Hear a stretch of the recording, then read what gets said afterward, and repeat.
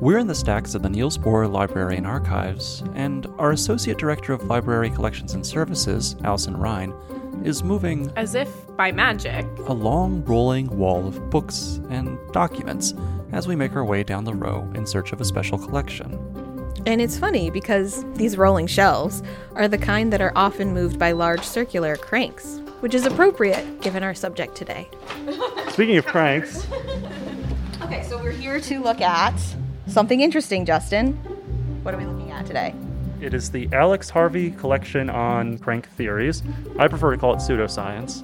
I'm not familiar with the term crank in physics. Maura, how widely used is the term crank? It's not widely used in that people aren't often talking about cranks, but it is used as someone who kind of is stuck in an outdated theory. And that's kind of a through line for a lot of the pseudoscientists that are represented in this collection, right? Yeah, I'd say that's right. But, I don't know. Just my knee-jerk reaction is that it sounds kind of derisive. And I like pseudoscience because, it has the word science in it, and this episode is very much about the relationship between science and pseudoscience. It's a bit of an editorial comment to call his collection of these materials crank. He's sort of giving you a taste of what he thought of them just from the title of the collection alone. It definitely has a mocking undertone. Overtone, even. Yeah. Undertone, overtone. It's just mocking. I'm Maura Shapiro. And I'm Justin Shapiro. And I'm Allison Rhine, your tour guide through the Niels Bohr Library and Archives. And this is Initial Conditions, a physics history podcast. Every physics problem begins with a set of initial conditions that provide the context for physics to happen. Likewise, in Initial Conditions, we'll provide the context in which physics discoveries happen. We'll dive into the history behind the science, of people, places, and events that have been overlooked and largely forgotten. And today we're investigating what we can learn from what some refer to as crank theories, but what we call pseudoscience. Why don't you break it down for us? All right, I'm going to lay down 3 initial conditions for you. Are you ready? I'm ready. Great. The first is new developments in physics in the 20th century. It was a big century for physics, right? Mm-hmm. And I want to talk about one of the biggest developments in the field, the theory of relativity. Okay. And I want to talk a little bit about how relativity reshaped the field. Not looking at traditional scientists, but looking more at pseudoscientists. So one initial condition is how pseudoscientists responded to the theory of relativity. Right.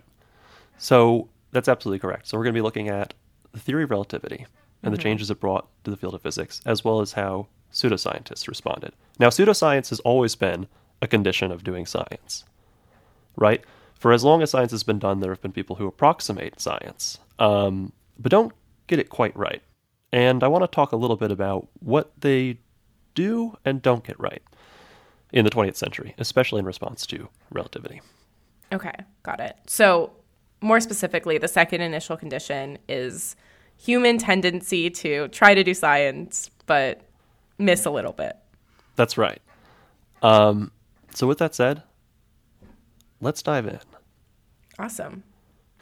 Today we're going to try to define the term pseudoscience. And a good introduction to the history of pseudoscience and the definition of the term are 2 books by Michael Gordin, a historian of science at Princeton University. Those 2 books are On the Fringe, Where Science Meets Pseudoscience, and The Pseudoscience Wars, Immanuel Velikovsky and the Birth of the Modern Fringe. In those books, Gordin defines pseudoscience as a negative category. He finds it easier to define pseudoscience based on what scientists themselves refer to as pseudoscience. And what we find is that, historically, the term pseudoscience has been used differently by scientists at different times to exclude ideas and theories that they consider unscientific for various reasons. So studying crank theories and pseudoscience can reveal where the range is of acceptable science, what falls outside of it. And in that way, we can take the temperature of science and understand where people are struggling to fit in. And the people are at the heart of it. Science is a social activity. There are professional best practices, norms, and standards that scientists must adhere to in order to reach acceptable conclusions to other scientists. To differentiate between legitimate science and pseudoscience, today we'll talk about examples that clearly fall outside the boundaries of acceptable science. However, as we'll note, at the end of our discussion, the borders between science and pseudoscience are permeable, and sometimes the line between science, pseudoscience, and crank theory is unclear. In addition to the 2 books I mentioned a moment ago, this episode is also informed by the archives at the Niels Bohr Library and Archives. In particular, there are 2 collections that we'll talk about in a moment. One is just a collection of crank theories. These were manuscripts and books that were sent to Alex Harvey, a physicist at Queen's College, but we'll come to him in a moment. The other collection is called the Ralph Hartley Papers, and that one's pretty interesting, but we'll save that for a little later in the episode. As I mentioned, one of these books by Michael Gordin is titled The Pseudoscience Wars, Immanuel Velikovsky and the Birth of the Modern Fringe. And in that book, Gordin was interested in this guy named Immanuel Velikovsky, who was a really interesting figure. He's not a household name anymore, but in the 1960s, 1970s, you might have had a better chance of mentioning him and raising a few eyebrows, especially among people who are interested in science. So I want to talk about Velikovsky, who I think is a paragon of the pseudoscientist. And he was really active in the 1950s, 1960s, and 1970s. He really burst onto the scene in a major way with this book called Worlds in Collision, which was published in 1950. But it was debates over the publication of that book that almost made him a household name. What was in the book? So Velikovsky might have considered himself to be more of an historian than a scientist. But over time, his ideas and the way that he defended his ideas changed in response to the scientific community. So Worlds in Collision was really controversial. Basically, I'll summarize the book as best I can, but Velikovsky believed that the planet Venus actually originated as a massive comet that passed really close to the Earth. And now I say Velikovsky was an historian because he says that the transit of that comet caused all sorts of things that we can read about in the Bible. Oh.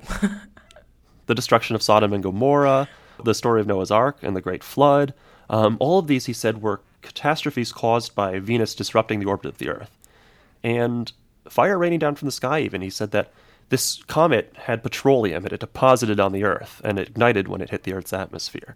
And he believed that all of the crises mentioned in the Bible correlated to the transit of this massive comet that then parked itself in between Earth and Mercury as the second planet from the Sun, Venus. Okay. There are a few scientific things that even I can spot. I'll bite. So, did people believe him? Not initially. So, scientists, when they are working on their ideas, they'll pass proofs of what they want to publish around, right? And the community reviews it. And Velikovsky really wanted this manuscript to be published by Macmillan. At the time, Macmillan was a leading publisher of science textbooks, and doing their due diligence, Macmillan circulated copies of the manuscript to scientists. Velikovsky also circulated a few drafts on his own. It was in this moment, the moment of what we might call peer review, that Velikovsky really kind of gained infamy in scientific circles. So the proofs were circulated, and scientists were unanimous in saying, this does not track to what we know about physics or astronomy. And they pressured Macmillan not to publish this book. And eventually Macmillan did drop it. But it was picked up by Doubleday and almost immediately became a bestseller. And why is that? It was the controversy behind the publication of the book that gave Velikovsky his fame. All press is good press. For Velikovsky, certainly. But he didn't go away. Velikovsky continued to refine his ideas and continued to publish books on this sort of intersection of science and biblical history. And he continued to interact with scientists, although those interactions became increasingly frustrating for the scientists involved. He actually sparred with Carl Sagan at the 1974 meeting of the American Association for the Advancement of Science. I was curious because I assumed comets were smaller than Venus, but I just looked up the largest comet ever discovered, and the biggest comet ever discovered is 500 trillion tons and 137 kilometers wide. So, for context, that's larger than the U.S. state of Rhode Island. Venus is quite a bit larger than that. The diameter of Venus is over 12,000 kilometers wide. And the mass of Venus is almost 5 times 10 to the 21 tons. So We have never seen a comet big enough to be Venus, basically. And you're responding in the same way that scientists at the time would have. But that didn't deter Velikovsky. Interestingly enough, he actually purchased a home in Princeton and corresponded with Einstein from time to time until the latter's death in the mid-1950s. But Velikovsky, he really developed these institutions and these ways of producing knowledge that would be familiar to a scientist, but were oriented towards producing pseudoscience. He ended up attracting a number of people involved in the counterculture who saw him as rebelling against establishment science, which, as we talked about in the last episode, was very much a hot topic at the time.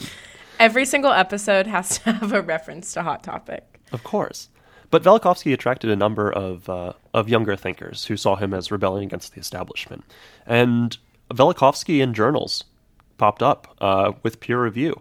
And so Velikovsky really developed this field of study as something parallel to science, right? Something that didn't really intersect with modern science in its conclusions or its assumptions or the knowledge that it generated, but looked a hell of a lot like how science has done.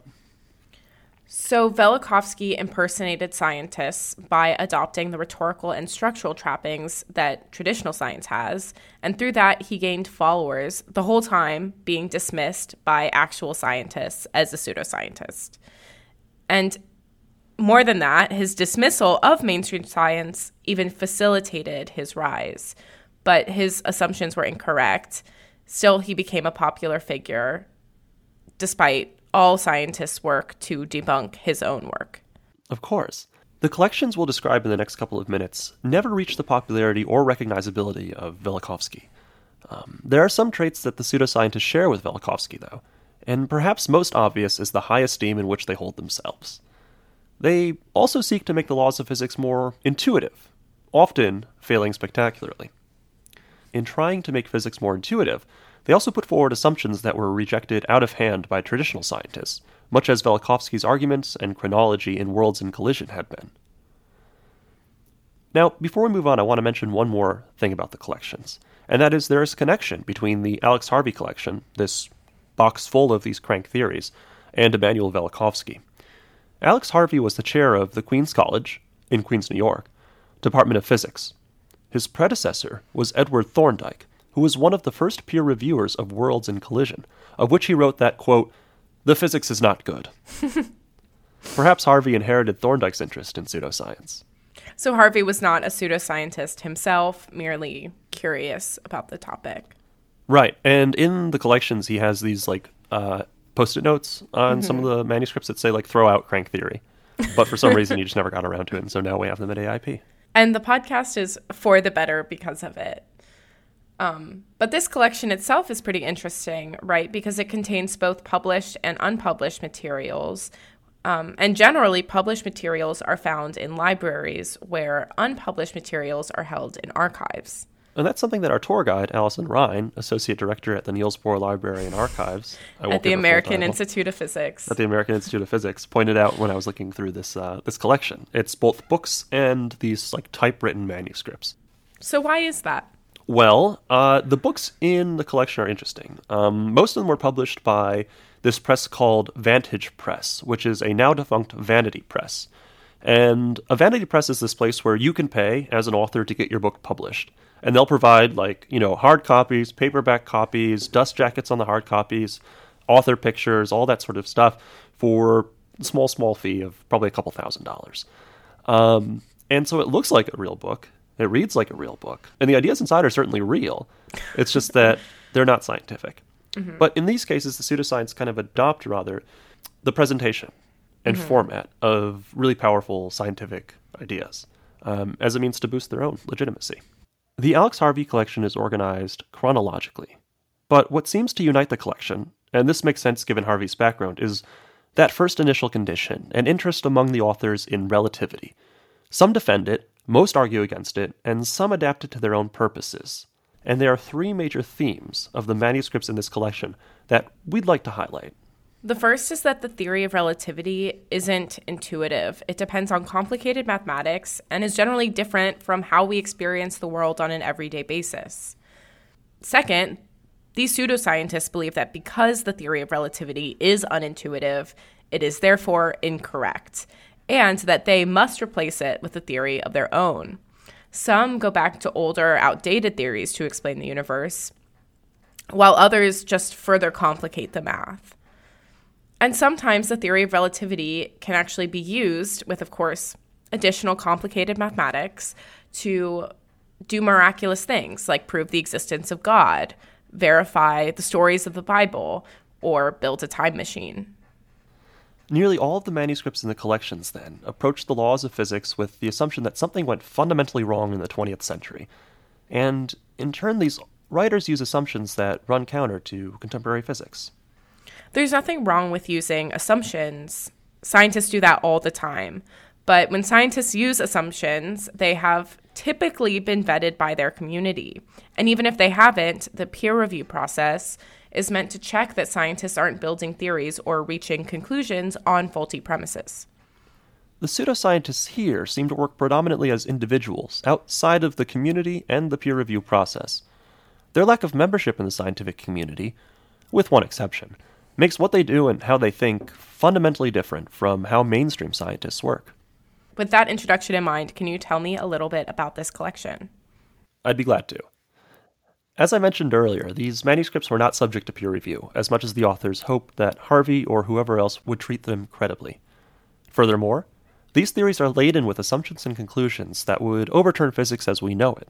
They exist outside of the usual business of physics, which builds on established knowledge. Let's start with the first category, theories that address the unintuitive nature of the theory of relativity. In 1905, Albert Einstein introduced special relativity with the famous, "The laws of physics are the same in any inertial reference frame relative to one another," and that the speed of light is constant in a vacuum. Sort of like a cosmological speed limit. Exactly. This theory is actually kind of straightforward, and the mathematics behind it are accessible to even a second-year physics student. So not really to me.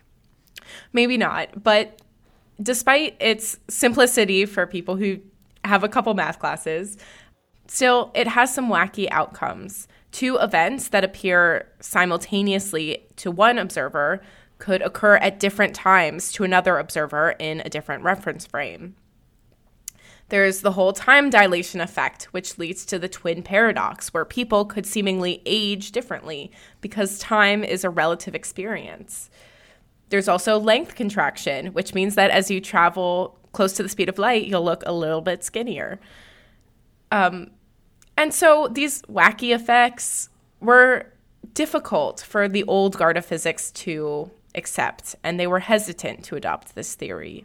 As we'll hear at the end of this episode. But 10 years later, Albert Einstein published the general theory of relativity, which reimagines gravity as the result of a curved spacetime. And this was a major paradigm shift. For about 300 years, physicists had accepted the idea of gravity that Newton proposed. The mathematics of special relativity are incredibly complicated. It's dictated by a set of nonlinear differential equations, which basically means that they're really hard to solve, even with advanced degrees in math. And this theory was hard to accept for many because of how complicated and unintuitive it is. Exactly. And still, it led to many verified predictions like gravitational lensing, the precession of Mercury's orbit, and gravitational redshift. Yet, it's an incomplete theory, and it's incompatible with quantum mechanics, which, like general relativity, is super mathematically complicated, very unintuitive, but has also been experimentally verified. So let's talk about some of these pseudoscientists and how they respond to the theory of relativity. And I want to start with the first manuscript in the collection, titled The Theory of Microgravitational Forces by Ramesh Kumar Agrawal. Undated and typed up in a bound volume, it comes in at just a few dozen pages. Agrawal writes in the introduction to his manuscript that, "My theory of microgravity is a radical theory of fundamental physics. It is a modification and furtherance of the field theory of gravity having profound impact on almost every branch of modern physics. It grossly refutes Einstein's two theories of relativity in its results.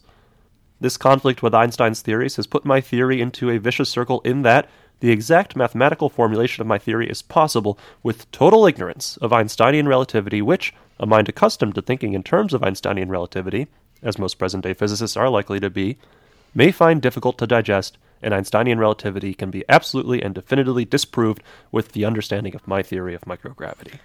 Wow, this is a pretty huge theory if he's right. Yeah, basically what he's saying is that Einstein is totally wrong and he is totally right. But the theory behind it isn't too important. He basically just says that gravity is inherent to every object that exists in space. Mm-hmm.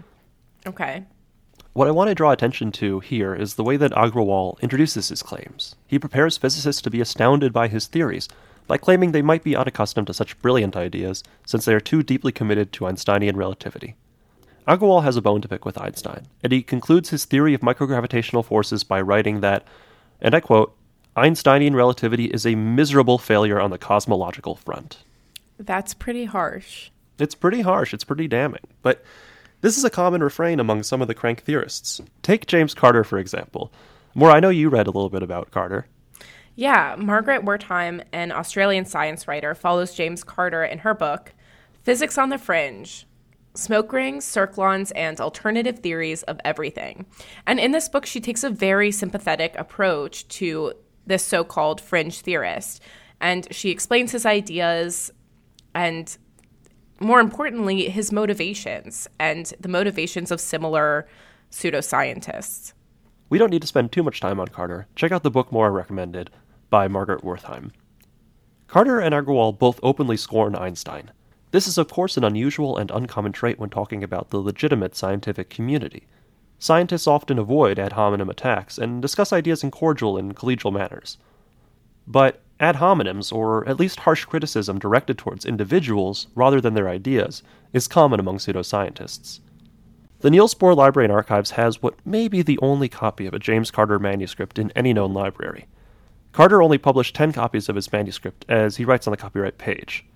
This book is titled Why Einstein Was an Ignorant Fool, but perhaps due to spatial limitations, the title is printed on the spine reads, Why Einstein Was an Ignorant F. Okay, Justin, that's not exactly the whole title. The full title is Why Einstein Was an Ignorant Fool.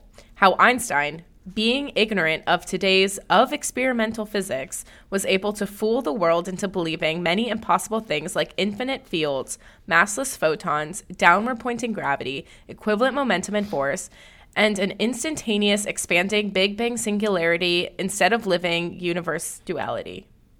We can tell from the title that these pseudoscientists like to borrow terms from physics, but often misuse them or interpret them in strange ways. For both Agrawal and Carter, there are attempts to use language to put a veneer of legitimacy over their work.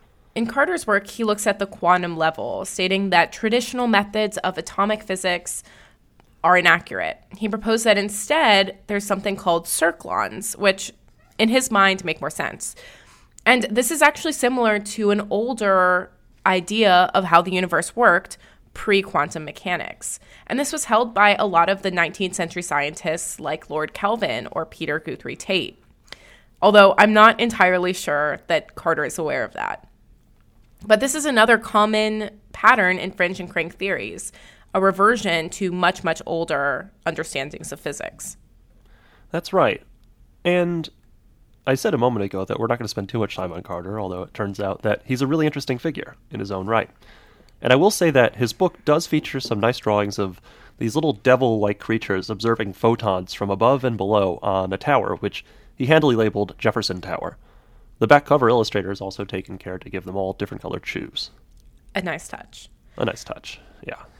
Agrawal and Carter scorn Einstein, and they revert back to the good old days when Newton ran the show. So, Agrawal and Carter argue that Einsteinian relativity is too unintuitive to make sense. Mm-hmm. They offer alternative theories of physics in its stead.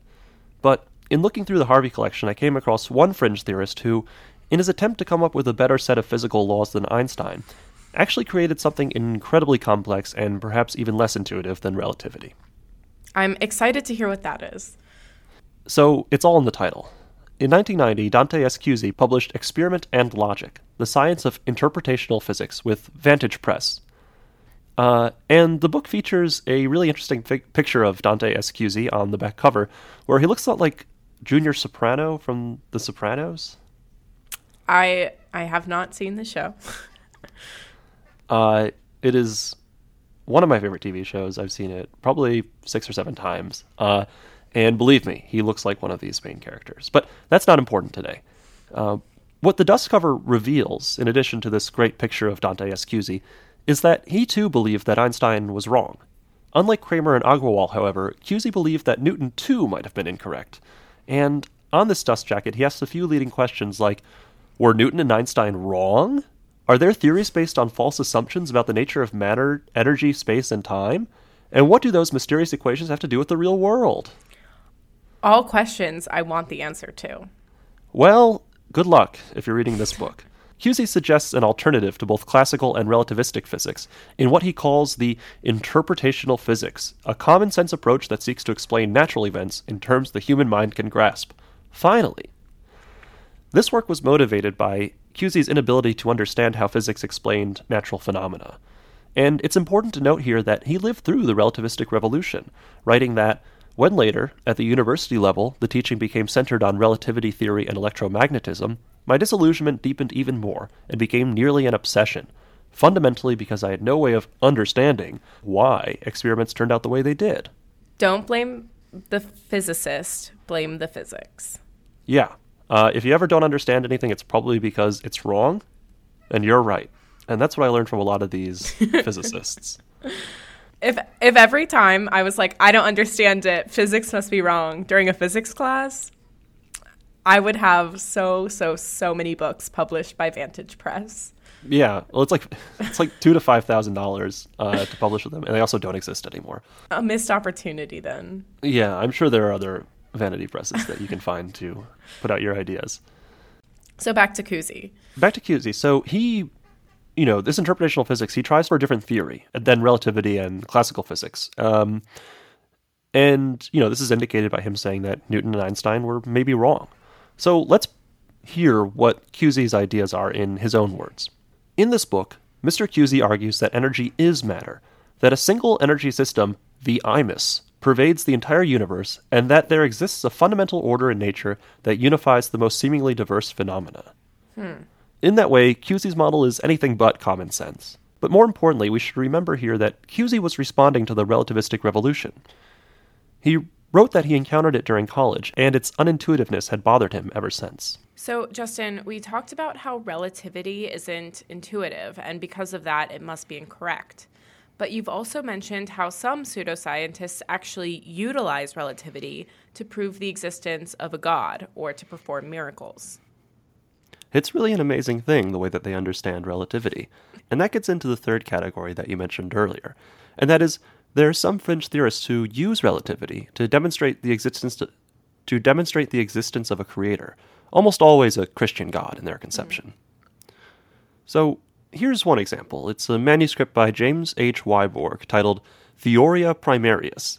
We see that he borrows the Latin title from the early modern period, mimicking Newton's Principia Mathematica from 1687. And thank you, Maura, you corrected me on my pronunciation off the podcast. Yeah, I couldn't let Newton's words be butchered. No, we'll be talking about him down the line, I think, in a future episode. But so I want to get it right now, and I appreciate that. And again, the language is really important here. Many of these fringe theorists borrow the style of legitimate scientific authorities, perhaps by custom, because many of these theorists are familiar with at least a little bit of the people they claim to refute, or maybe as a means to lend their work a sense of legitimacy. So let's hear it in Wyborg's own words. He writes, "This book has been written as the result of curiosity and discomfort. Curiosity about space and time and the underlying design of the universe, discomfort about the great and confusing complexity of this design as modern physics has attempted to describe it. And while he calls his model simple, it is, once again, incredibly complex and demonstrated through tedious and very difficult to follow mathematics." It's almost as if they're wrong. Almost. But it's really amazing how they set out to make these theories more intuitive, but it ends up backfiring in a really major way. And Wyborg closes his manuscript by writing, "In closing, dear reader, please remember that all that has been developed and presented in this paper is merely about a simple model, but this model does seem to provide a logical and rational foundation to the physics of space, time, and particles. Perhaps God does not play dice, after all." Which, of course, is a reference to Einstein's quote about his own discomfort with quantum mechanics. He goes on, "In our model, we have considered 5 dimensions, 3 of space, 1 of time, and 1 of inertia. But we have failed to consider the dimension of thought or the mind of God." All caps. And I say it like that because it's in all caps, exactly. So at this point, I'm wondering, does anyone like relativity as it stands? So Einstein does have two defenders in the collection. Unlike Weiborg, they agree with the basic principles of relativity. Like Weiborg, they conclude that, in fact, their understandings of physics demonstrate that God is real and has authority over the universe. And the first of these defenders is someone named Barry Setterfield, and his manuscript is titled The Velocity of Light and the Age of the Universe, published in 1982. Setterfield is somewhat well known in the circles of creationists and skeptics. He's a young Earth creationist, taking the text of the Bible as authoritative truth and believing that the universe was in fact created about 6,000 years ago. He demonstrates another trait of fringe theorists, a tendency to work backwards from certain conclusions, what we might otherwise call teleological thinking. And in this manuscript, he puts forward his theory of C decay, that is, that light does in fact travel at a constant speed across the universe, but also that constant speed has been decreasing at a uniform rate. Factoring in C decay, Setterfield argues, it's possible to date the universe back to 4125 BC, plus or minus about 175 years either way. And the constant c refers to the speed of light. That's how it's represented in physics. But I do love that he uses the most fundamental principle of constants, that they change. Yeah, one thing we know about constants is that they constantly change. Yeah. And in this case, constantly decrease in speed. Setterfield concludes his manuscript by writing that, it follows from scrutiny of the relevant formula that the universe is collapsing towards total destruction as a fireball, just as Scripture predicts. How convenient that his math fits the biblical age of the universe so precisely. So, another Einstein defender, and one of my favorites, is a man named Joseph Bonkowski. Bonkowski wrote the manuscript with my favorite title, The Theory of Relativity 2, How to Build a Time Machine. The sequel we didn't know we needed. But are glad that we have. Of course. The extent of what he owes to Einstein is indicated in the title. Bonkowski has written a sequel to The Theory of Relativity. So let's hear it in Bonkowski's own words. He writes in the introduction, it is my hope with this text to prove the start of the universe, show mankind how to build a time machine, a shrink ray, turn iron into gold, solve the energy crisis, relate quantum mechanics with the start of the universe, look closer at atoms and light, make a new map of the galaxy, and also to answer many of the questions that man currently has about our universe. That's ambitious. It seems like a really comprehensive theory. But the methods that Bonkowski used were difficult to understand. His plan to build a time machine involved creating a black hole on Earth, and as he put it, all we have to do to make a black hole on Earth is figure out how to add space to space, or maybe square space, or space to the 10th power, or to the millionth power. If we have space to the power great enough to make time run backwards, then we may have a large antimatter explosion similar to the one that started this galaxy. So, at this point, that's not even using scientific jargon to sound legitimate. That is straight up how people talk on superhero movies. I'm pretty sure they quoted this in the Avengers to, fake science and create wormholes or whatever. Yeah, you didn't see that Bonkowski won the Oscar for Best Screenplay for Marvel's The Avengers 7, The Adventures of Times Squared Man? You know what? I missed the Oscars this year, so... Oh, something happened there. I don't know what. People were talking about it, though. According to Bonkowski, the way to produce a black hole is so simple, it's a wonder that scientists hadn't thought of it before. He writes, all we have to do is build a small and a large weightless room like our astronauts use in space training. Maura, you know about the weightless room that astronauts use in space training, right? Yeah, well, we're actually not supposed to talk about it. It's a secret. Some people believe that astronauts use planes that plummet down to simulate zero gravity, or that astronauts train in pools. But no, there's actually this top secret weightless room that that NASA uses. Have you ever seen one of these planes? I'm not at liberty to discuss. Okay, gotcha. Bonkowski could write for Stranger Things Season 5. So anyway, we have these weightless rooms, and Bonkowski says all we have to do is then turn them both on, and the inside of the smaller room now has space plus space, or space squared, and just like a black hole, time will react differently here. We have a time machine, or a black hole, or both. And you know what? I love that he asks us to try it without knowing if we've created a black hole. Just try it. Just try it. Why not? What's the worst that could happen? Yeah, well, he said a large antimatter explosion, similar to one that started the universe, but whatever on that. We'll be fine. And then we have a new universe. Like, so what? That's right. So let's hear how Bankowski says we can Okay. use this new universe, or this black hole, or time machine, or both. Or both, yeah. He writes, "The military can hold whole armies at peacetime till it's time to fight. A top boxer who is so good that he has beaten everybody and is thinking about retiring just because there's no one to fight can sit in one of the rooms till someone of quality comes to fight him. I know if this technology would have been here 200 years ago, I would not mind seeing Muhammad Ali fight Joe Louis, or talking to Thomas Edison, Einstein, FDR, etc. The possibilities are endless." That is just so specific. You know, it's very funny, actually. Like, all I would want for a time machine is to see Muhammad Ali and Joe Louis fight. Right. Or see Muhammad Ali talk to Thomas Edison. Oh, you know what? I was assuming that actually he wanted to talk to Thomas Edison, Einstein, FDR. But yeah, maybe he thinks Muhammad Ali would get along with them too. Who's to say? He writes, "I would not mind seeing Muhammad Ali fight Joe Louis or talking to Thomas Edison, Einstein, FDR, etc." I don't know what Muhammad Ali and Thomas Edison would have to say to each other, but what took me by surprise is that Bankowski's fascinating manuscript ends with a discourse on the nature of God, and how his ideas about relativity, cosmology, and the laws of physics actually demonstrate that it's possible to unify with God.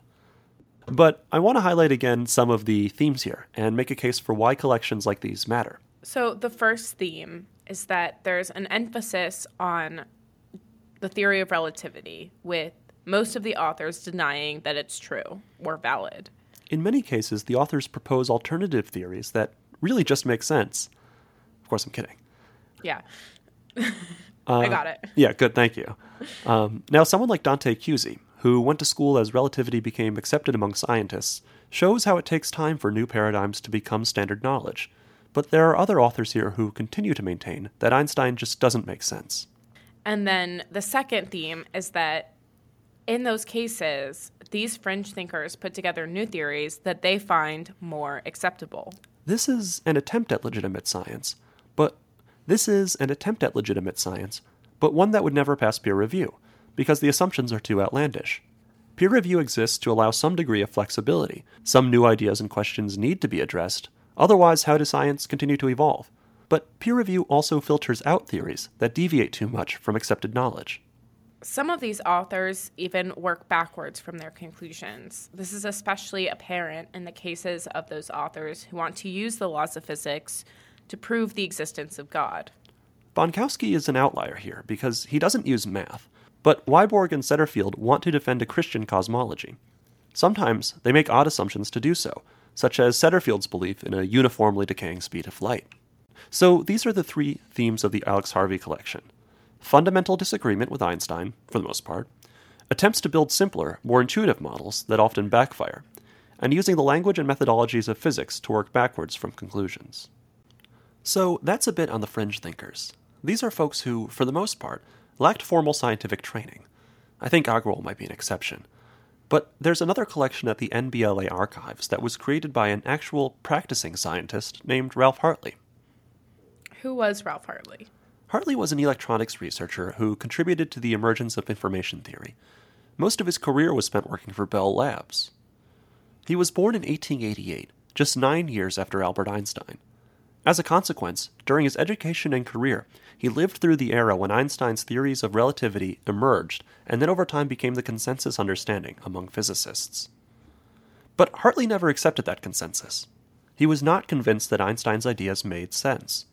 Instead, Hartley advocated for the older idea of a luminiferous ether, which was commonly accepted in the 19th century as an explanation of how light propagated through empty space. He never abandoned that idea, even while after relativity became the mainstream. What's interesting is that he was born 1 year after a famous experiment, the Michelson-Morley experiment, which ultimately proved that light travels in a vacuum.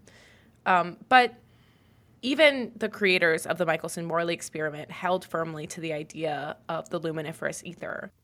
Up until that point, there were no waves without mediums. Waves were defined as disturbances in a medium. So light, which physicists had observed act as a wave, would naturally travel in a medium. Saying light traveled without a medium would have been as nonsensical as saying a boat could float without water. It made sense then that it took many years for physicists to feel comfortable abandoning the luminiferous ether. Even the physicist behind the experiment that doomed any chance of an ether, Albert Michelson, never gave up on its existence. But a newer wave of physicists in the 1900s felt no loyalty to the medium that was never observed, and they were comfortable moving forward without it, which is good, because there's no evidence for it. Right. And with Einstein, it's not as though a new scientific idea just popped into his head and then immediately was adopted by everyone. The scientific community vets, critiques, more often criticizes, and helps strengthen the original idea. It's a social process. But for something as revolutionary as relativity, it took a generational shift to really become established knowledge. And I want to stress here that Hartley was not a fringe scientist just because he held on to the idea of the luminiferous ether. Calling him so would denigrate the important work that he did in the field of electronics and information theory. But he does show what happens when scientific theories move beyond scientists. At the end of his career, Hartley stubbornly held on to the idea of the ether and continued trying to convince his colleagues that Einstein was wrong. It strikes me that he was part of the generation that embraced relativity, and he still would have been early in his physics career as Einstein's work gained traction. So when did he start to take issue with relativity? The first evidence of Hartley's disagreement with the theory of relativity comes from a heavily edited technical report dating to 1928. On the manuscript, in his handwriting, he referred to the theory of relativity, writing, "Such an identity would probably not have been arrived at by a priori reasoning. To that extent, then we are justified in saying that such a physical interpretation of the assumed equations is not in accord with our intuitive ideas. To the extent that this condition exists regarding the physical interpretation of the equations, this picture of the nature of the universe to which they lead is unsatisfactory." What Hartley would develop and continue promoting until his death in 1970 was a mechanical view of gravity, one which placed the ether firmly at the center of the question of how bodies in space interacted, rendering action at a distance unnecessary. Hartley held fast to the older ideas of Newtonian mechanics and James Clerk Maxwell's electromagnetic models. He believed that relativity was an unnecessary and incorrect model. What's interesting with James Clerk Maxwell believed in the ether when he made his electromagnetic models, but they held up even without the ether. So it was like an interesting battle because people were like, well, Maxwell believed in the ether and he made these correct equations, and then realizing that the equations don't need the ether to be successful. So these are older ideas and ones that are not rendered totally unuseful for physics or wrong by the theory of relativity. But they're what Hartley stubbornly held on to, in defense of the ether, against mounting evidence of the accuracy of the theory of relativity. And over the next several decades, Hartley refined the ether model, referring to it in his later work as a turbulent, dissipationless liquid. Still, this was the same ether of the 19th century, just with some refining of the mathematics behind it. And throughout the 1940s, 1950s, and 1960s, Hartley continued trying to publish his conclusions in several leading journals, rarely reaching the peer review stage, and often being turned down by the journal editors. Here's one response from John Tate, who in 1946 was the editor of the Physical Review.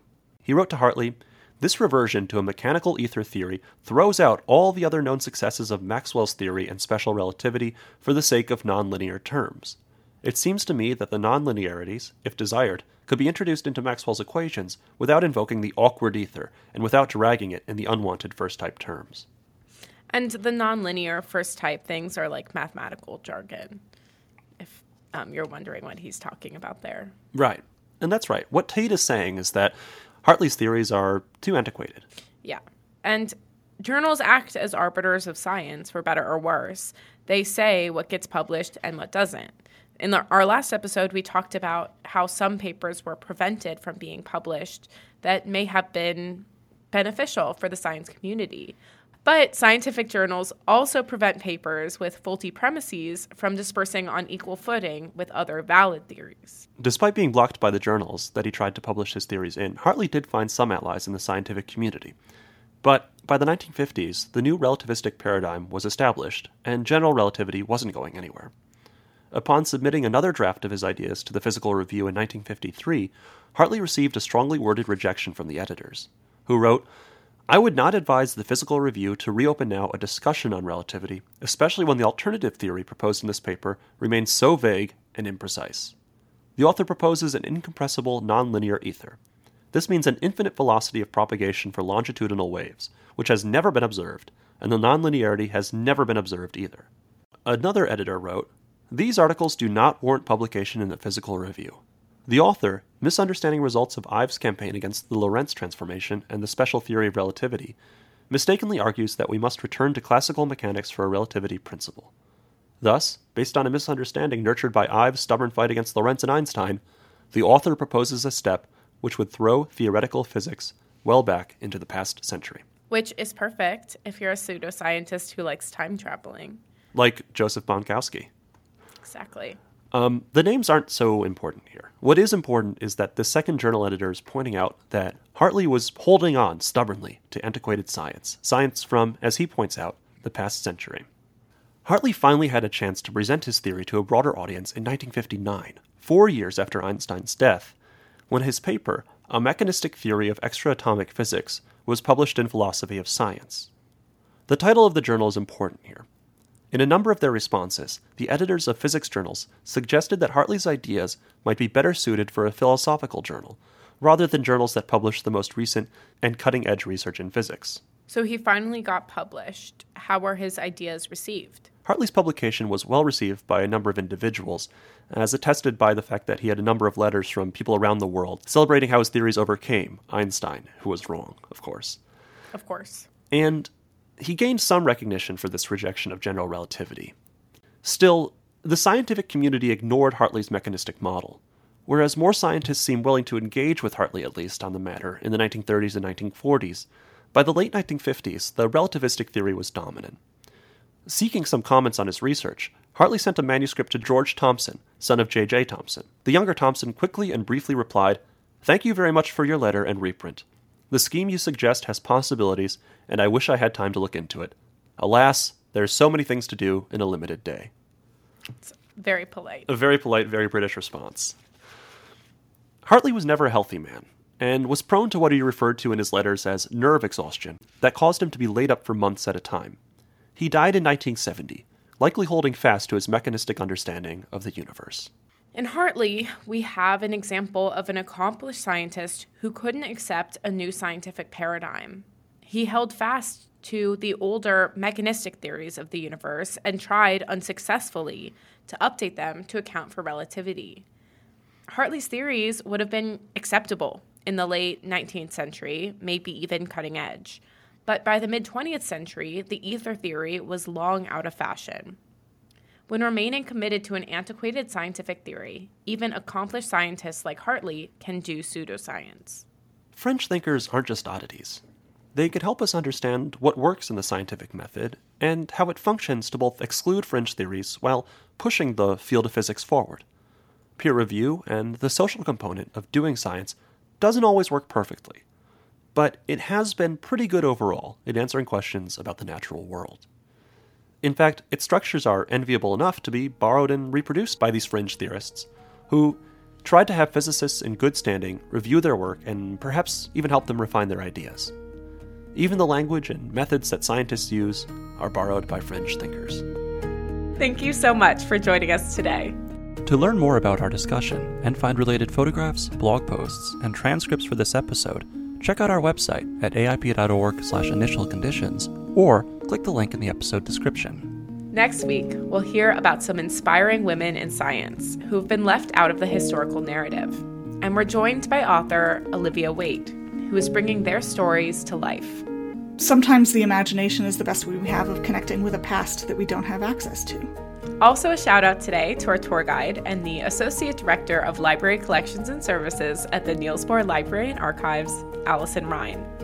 This episode was created, researched, and written by Maura Shapiro and Justin Shapiro. Allison Ryan is our executive producer, with audio production and editing by Carrie Thompson. Special thanks to the wonderful staff of NBLA and CHP for supporting us in all our research needs. Initial Conditions is generously sponsored by the Alfred P. Sloan Foundation. I'm Justin Shapiro. And I'm Maura Shapiro. No relation. And you've been listening to Initial Conditions. From the Niels Bohr Library and Archives at the American Institute of Physics.